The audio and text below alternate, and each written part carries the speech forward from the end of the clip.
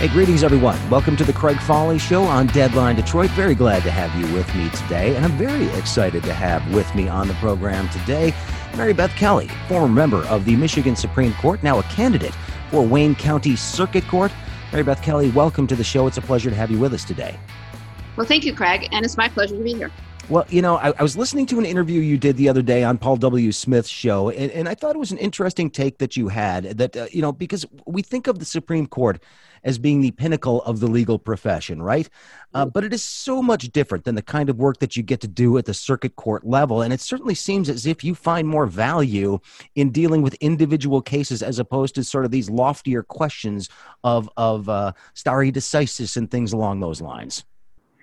That's exactly it. And I think I talked a lot about that with Kevin Dietz on the Paul W. Smith show. But so a trial court, like the circuit court, the court I'm running for, and the court that I previously served on for 11 years, we really hear everyday people disputes. It's really kind of the people's court, if you will. So I'm also a visiting judge on that court right now, assigned to the family division.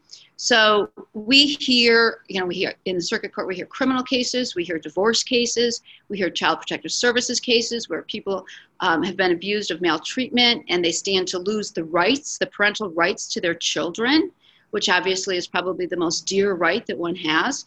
And so the way that you run a trial court really impacts people directly. And people feel that, and you feel that when you're in the courtroom. And you're right, being on the Supreme Court, and it was a great honor, and I felt like I contributed much while I was there. But it's a totally different kind of job, if you will. Dealing with appellate law, dealing with those matters that are jurisprudentially significant, if you will, to the state of Michigan, it is very, very different than trying a case as to whether one has actually abused their child or not, and should that person no longer have the rights to raise that child. That's a terribly important case. And to me, it was what I found lacking I shouldn't say lacking, I found that my people skills in dealing with the public and dealing with lawyers and actually creating, as I say, like this sense of justice that one can feel when they walk into a courtroom. And they can feel it if it's not there. And that to me is what I consider my greatest contribution to the judiciary.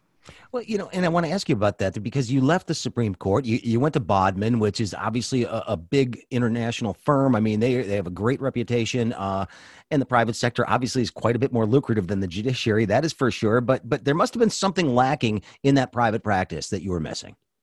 Well, so I was with Bodman for really just over a year when JAMS, which is Judicial Arbitration and Mediation Services, which is a global dispute resolution firm, opened its office in Detroit, Michigan.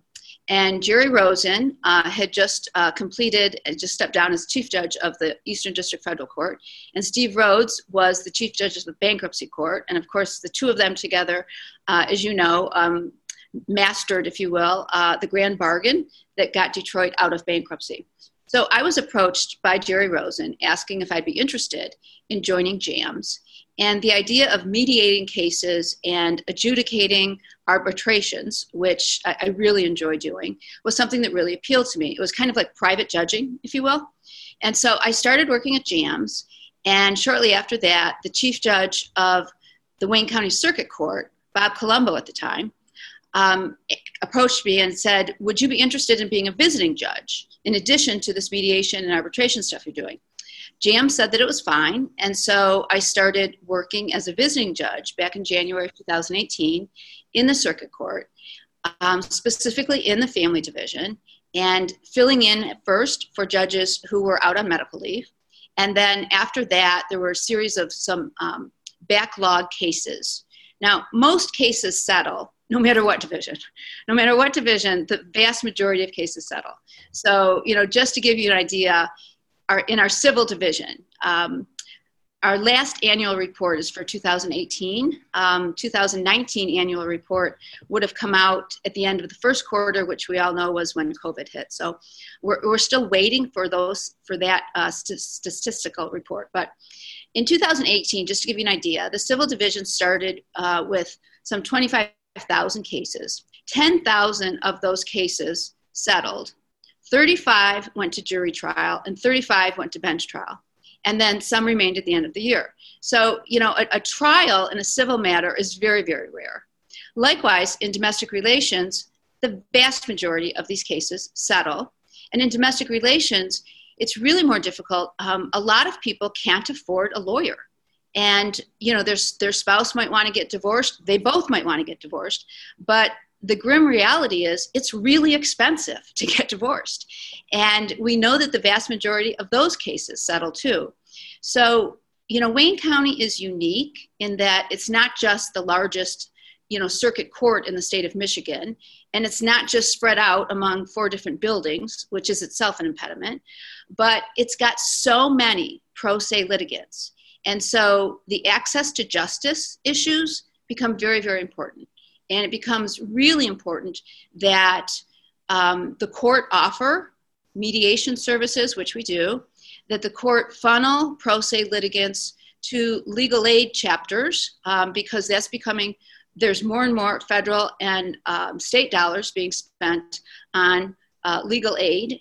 And so, but the judge also plays a role in that. And the judge can treat a pro se litigant with respect and with dignity, or a judge can ride roughshod over them. And so I think it's really important that we recognize that when our citizens come to court, they deserve to be treated, whether or not they have a lawyer, with all of the respect that the judge can offer, and also with all of the resources that both the court has and that our community has.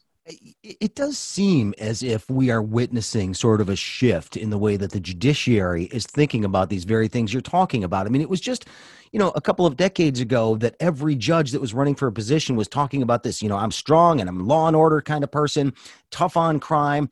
The reality is the stuff you're dealing with in the circuit court are things like custody cases, divorces, civil matters, and making sure people have adequate representation didn't used to be the top concern. Where did the shift occur, and is it a good thing? The great thing. And so the shift has occurred, I would say, in about the last 10 years or so. The access to justice, as we call it, has been federally mandated. The American Bar Association mandates it. Our Supreme Court mandates it. And it involves all kinds of issues besides persons being able to afford a lawyer. But the other shift that I think you speak to, which is so important, is we've created, and this I think is an access to justice issue, so many treatment courts. And so for decades we had the adult drug court, and nonviolent offenders whose crime was really committed because of an addiction to substances could be diverted into this adult drug court. And they would be closely monitored, they would receive services, and it was very, very successful. So successful in the sense that offenders got treatment for their addiction. They got over their addiction. You had to be clean, if you will, to graduate from drug court. But they also didn't clog up our jails with persons who really needed substance abuse treatment. Well, since that time, we've now created, and state law has actually required some of these treatment courts. We have the mental health court. We have the veterans court for those persons who have served our country, come back and for whatever reason find themselves entangled in the criminal justice system. We have a very, very successful veterans court. We have a juvenile mental health court, which is so important for our young people because we know that a young person's brain has not fully developed. Young people don't think through the consequences of their actions. And when you couple that with some kind of mental health issue, there's no reason to treat that young person within the juvenile system itself. We'll talk about juvenile justice in just a second, because I think that's a key issue here in the state of Michigan, obviously. But you were talking about how these diversions away from criminal courts in particular have led to obviously not clogging up the jails. Now, they have put pressure on things like friend of the court, the probationary system as well. And so you've got caseloads that may be higher than we might like. Do you get a sense that the powers that be in Lansing and in Washington are beginning to understand they need to funnel resources to those support aspects of the judicial system that don't often get the type of attention they might need? That's a great question. There's no question that, so our friend of the court, 2018, collected some $2.7 million in, $267 million in child support, just in Wayne County. That's and huge. that's huge. At friend of the court, in Wayne County, we are really strapped with the fiscal, our budget issues. So, Wayne County as a whole, obviously property taxes are not what they used to be. And so we have a really hard time at the front of the court retaining talent. We have so many open positions. So yes, we need those support, those ancillary parts of the court to really be lifted up. And that is a realization nationally. It is a realization in Lansing. I think that our present Chief Justice, Justice Bridget McCormick, is very, very committed to not to the treatment courts, to the access to justice issues, and to getting people out of incarceration that don't belong there. Well, that brings up the question then of like issues like cash bail. There are a lot of circumstances where, you can't pay cash bail. You are basically incarcerated until your hearing, and that means you lose your job, or and no way to support your family, which just exacerbates the problem. It really does, and now it means that you would be subject to a heightened exposure to COVID. So the cash bond and high bond and the disparity among judges on bond issues is very, very significant. I think it's very important that judges respect the recommendations of prosecutors on bail issues. Prosecutors are close to the case. They have done a lot of investigation that the judge doesn't know about yet. And so when you see a judge going way over what the prosecutor has even recommended as the bond, I think that's a real issue. And I would favor more uniformity in courts on bail issues. If you have a first-time nonviolent offender, there's no reason for a cash bond on that person. And you're right. The first question I always ask, because I actually do a lot of arraignments right now I'm doing a lot of arraignments, and the first question I ask is the defendant employed? And if the defendant is employed, by whom? How long has he been employed? I often ask, did you have to take a drug test to get that job? And the answer is usually yes. And I say, did you pass? And the answer is usually yes. And, when you have someone like that, that's not a person that we want to detain. And I also think people should not be detained unless they're violent on issues like, a parole violation. We tend to detain them until they can get a hearing. Well, why don't we just tether them until they can get a hearing? So I think that the issue of bringing some parity and bringing some guidelines to bond issues is a really important subject. I should remind folks, my guest right now is Mary Beth Kelly. She is right now a candidate for Wayne County Circuit Court. She is currently a visiting judge in the court, but she was in the court before that. She was in the Michigan Supreme Court for several years as well. Let's get to juvenile justice for just a second, because Michigan went through a period where we were, again, towing that tough on crime line. And we had young people, Nathaniel Abraham comes to mind, going to jail for life as shooting somebody as an 11-year-old. There were a number of other high-profile cases in the state. What we've learned from that is that early incarceration doesn't necessarily set somebody up for success as they become an adult, even if they do get let out. And that one ended tragically, obviously. It ended tragically, there's no question. But it was such a huge example of it, and it almost seems to have triggered sort of a review of these policies nationwide. And that's, somebody's, I guess, has to be the guinea pig in these types of things. But what have we learned about how to treat young people in this system? So we've had tremendous leadership from the United States Supreme Court on this issue, who has really taken seriously the issue of brain science. And they have, in their opinions, the majority has expressed, we know that teenagers' brains are not fully developed. We know that they act impulsively. We know that they act differently. We know that they don't think through the consequences of their actions. And, worst of all, sometimes just hanging around with the wrong person can get someone incarcerated as an accomplice or as a conspirator. And so the Supreme Court has actually weighed in on a number of very significant cases. One of the great joys of my legal career, honestly, and my time on the Supreme Court was having Brian Stevenson, who he's one of my legal heroes. So Brian Stevenson was just featured in the movie Just Mercy, which is the name of a book he authored, sort of an autobiography of himself. And he is well known as a Harvard-educated lawyer for taking on the cases of indigent persons on death row throughout the United States who he believes to be innocent. But he's expanded that to juvenile justice as well. And he argued the case in the Michigan Supreme Court on whether juvenile offenders who were sentenced to life without parole should be given an individualized hearing where the court gets to assess these issues, like, how old were they when they committed the crime? What kind of support system did they have at home? What kind of maturity level do they have? What's their IQ? And so, again, that was one of the great delights of my legal career and my time on the Michigan Supreme Court. To my great disappointment, I could not get 4 of my colleagues to agree with me, and I wrote the dissent in a case called People versus Karp. But to my delight, 2 years later, the United States Supreme Court agreed with the reasoning, and now any individual who's in a Michigan prison because of a crime that he or she committed as a juvenile is entitled to an individualized hearing where the court has to assess whether that person should remain incarcerated.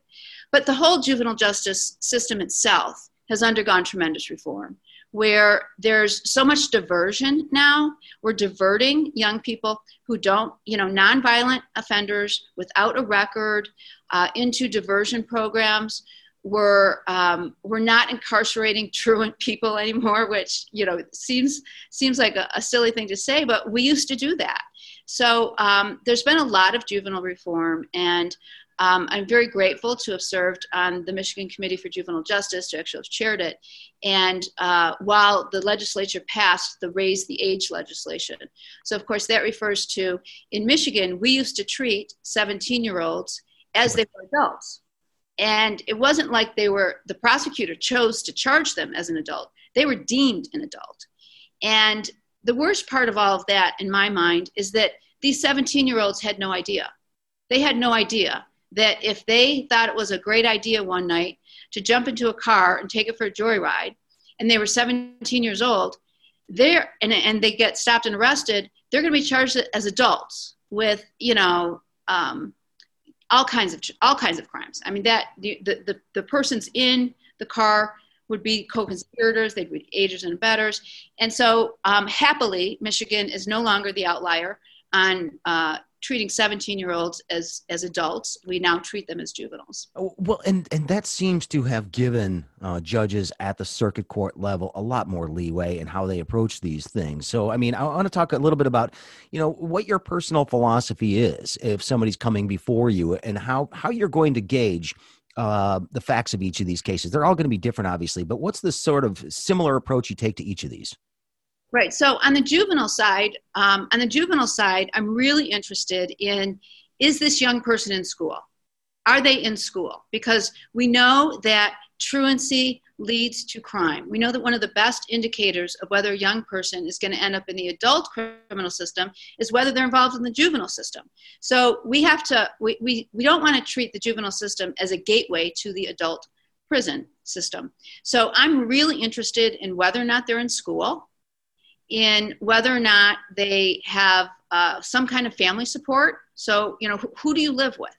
And many times, they live with auntie, and they don't know where their parents are sometimes. There's no question we have a disproportional minority representation in our juvenile justice system. We have a disproportional minority representation in our adult criminal system as well. And that's something that I think that we as a court really need to address. And the Black Lives Matters movement, in my mind, has really brought that issue, that disparity issue, to a place where we as a court can say, what can we do? How can we ally with this movement? What can we gain from this movement? And I chaired a statewide study several years ago looking at that issue of racial equity. How are juveniles disproportionately represented in the juvenile justice system, and why? So if the young person before me is a person of color, I'm concerned. I'm concerned because I know that they're disproportionately overrepresented. And it's, different counties take different approaches to juvenile justice because we don't have a statewide approach to it. So a young person in Berrien County, for example, might commit a crime, and they might be put in some residential treatment center. The same crime may be committed by a young person in, say, Midland County, and they're going to be given some programs that are age appropriate to that person. So I'm very interested if the young person's in school. I'm very interested in what kind of support system they have at home. I'm interested in whether or not they are able to keep rules. So, do you have a curfew? Do your parents have a curfew for you? And maybe they've never had that structure. Maybe they don't have a curfew. And so that's an important fact to me, that, they haven't been raised with structure. And so I think that, there's no question every case is different, but every young person that comes before the court, that's the only case they care about. They only care about their own case. They don't care about the others. And so I think it's really important that time and attention is really given to these cases, and that young people, to the extent that we can divert them, it's very, very important that we do. And again, there's been such progress made on this at the statewide level, and that's just reflecting what's being done nationally. My guest once again, Mary Beth Kelly, candidate for Wayne County Circuit Court. This is a question that I have for you from a voter's perspective, because at the Supreme Court level, there's at least a guide for voters. You can see who was nominated by the Republicans, who was nominated by the Democrats, which I think personally is incredibly stupid, because judicial independence is supposed to be there. Some partisan nominations I think are a bad idea. But at the same time, at the circuit court level, you're all coming in as independents, right? So what should somebody be looking at as a voter when they're considering who to put on the bench? So there's organizations that interview us as candidates and give us rankings. So the Detroit Bar Association has done this for decades and decades and decades, probably since before I was born, and I'm pretty old. And they give actual rankings. So you fill out a questionnaire, a very long questionnaire. You attach opinions to it. Then they interview you in a Zoom interview with many panelists, and they give you a rating. So this year, they gave Chandra Baker and myself outstanding, which is the highest rating that they have. And then the Wolverine Bar Association is another very important bar association that really champions the work of our minorities. And they've done a great job. The Wolverine Bar Association has done wonderful, wonderful things. Likewise, we got a questionnaire. They interview us all separately. And again, I got extremely well qualified, which is the highest ranking one can get. Chandra Baker got the same. The other candidates got lesser ratings. So I think looking at organizations, nonpartisan organizations that you respect, is an important way to gauge what kind of judge you are actually voting for. And that's what I would recommend to voters. All of us have websites. So I'm not going to campaign here, but my website, for example, is marybethkellyforjudge.com. The other candidates, if you just put their name in, their websites will come up. And you can look at their websites, and they'll tell you what their ratings were by these various organizations. And so I think that's a really good way for citizens to evaluate their judges. Well, I do want to ask you a little bit about the Supreme Court, though, just because as I hinted at, this partisan system that we have here in Michigan is very odd to me because, yes, I'm nominated by the Republicans, but I swear I'm not bringing any of that stuff with me to the bench. And I know judicial independence is something. I'm sorry. I think that's probably how they felt about me. Well, but it's funny because you see these ads for candidates, and there aren't as many this year, which is interesting to me. There have not been flooding the airwaves the way they used to in years past, but they're like, he's tough on crime, or she's, doing this, but those aren't the types of cases that you're hearing at the Supreme Court. I mean, so for voters' perspectives there, when engaging in trying to figure out who's going to be a good Supreme Court justice, yeah. What advice do you have for voters in terms of what they should be thinking about when they pull that lever? So again, judicial independence, like you say, I think is the most important quality for a Supreme Court justice. And again, that's difficult to convey because a statute in Michigan requires that political parties nominate you. Now, you can gauge someone's judicial independence by who's supporting them, for example. Do they have a cross-section of support from different organizations that favor more conservative, more political? What kind of experience do they have? The Supreme Court is not a place to go and cut your teeth on being a judge. It's just not. You have to bring a level of experience with you, which I think you have to bring a level of experience to the circuit court. I don't think any judge position is one for a novice. You need an experience in the legal world that's going to allow you to bring a perspective to the cases. But I think that you can certainly evaluate Supreme Court justices on the basis of independence, on their histories, on their track record, so to speak. What have they done before they've run for the Supreme Court that would qualify them to be the final arbiter of what the law of the state of Michigan should be? And that's really what the question is. Well, one last question for you. I've kept you for quite a while already, and I appreciate the time you've been willing to give me today. For all the things we've been talking about today, and we are sensing a real shift in the way that sort of the legal system is looking at just about everything. There's lots of conversations about systemic racism in this country, and how difficult is it going to be to sort of unpack that from the judicial system here in Wayne County and, frankly, statewide and nationwide? So there's no question. That is a great question. And racial inequities is something that, again, has plagued the Wayne County Circuit Court. Back when I was the chief judge of the court in 2005, I made it the mission to really, really seriously approach this issue of a lack of diversity in the Wayne County jury pool. And I brought in the National Center for State Courts, and they conducted a 2-year study and came up with recommendations. We now still have a committee on the Wayne County Circuit Court to increase the participation of minority jurors. So it's a problem that, as you say, is systemic. But there are certainly ways that, again, being mindful of a young person who comes before you. If that person is of color, they have a very, very different background, and they might not have the support. They may be a very affluent African-American. I'm certainly not suggesting that there are not those, because there Sure. are. But I think that in addressing the systemic racism, we need to come together. We need to ally with those persons who can really, really champion those issues.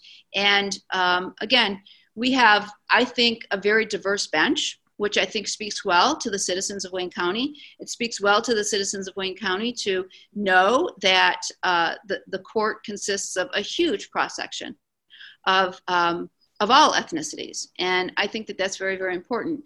But we have to look for those opportunities, like I say, to really partner with those community outreach programs that are there and say, what can they bring to the court? How can they help us?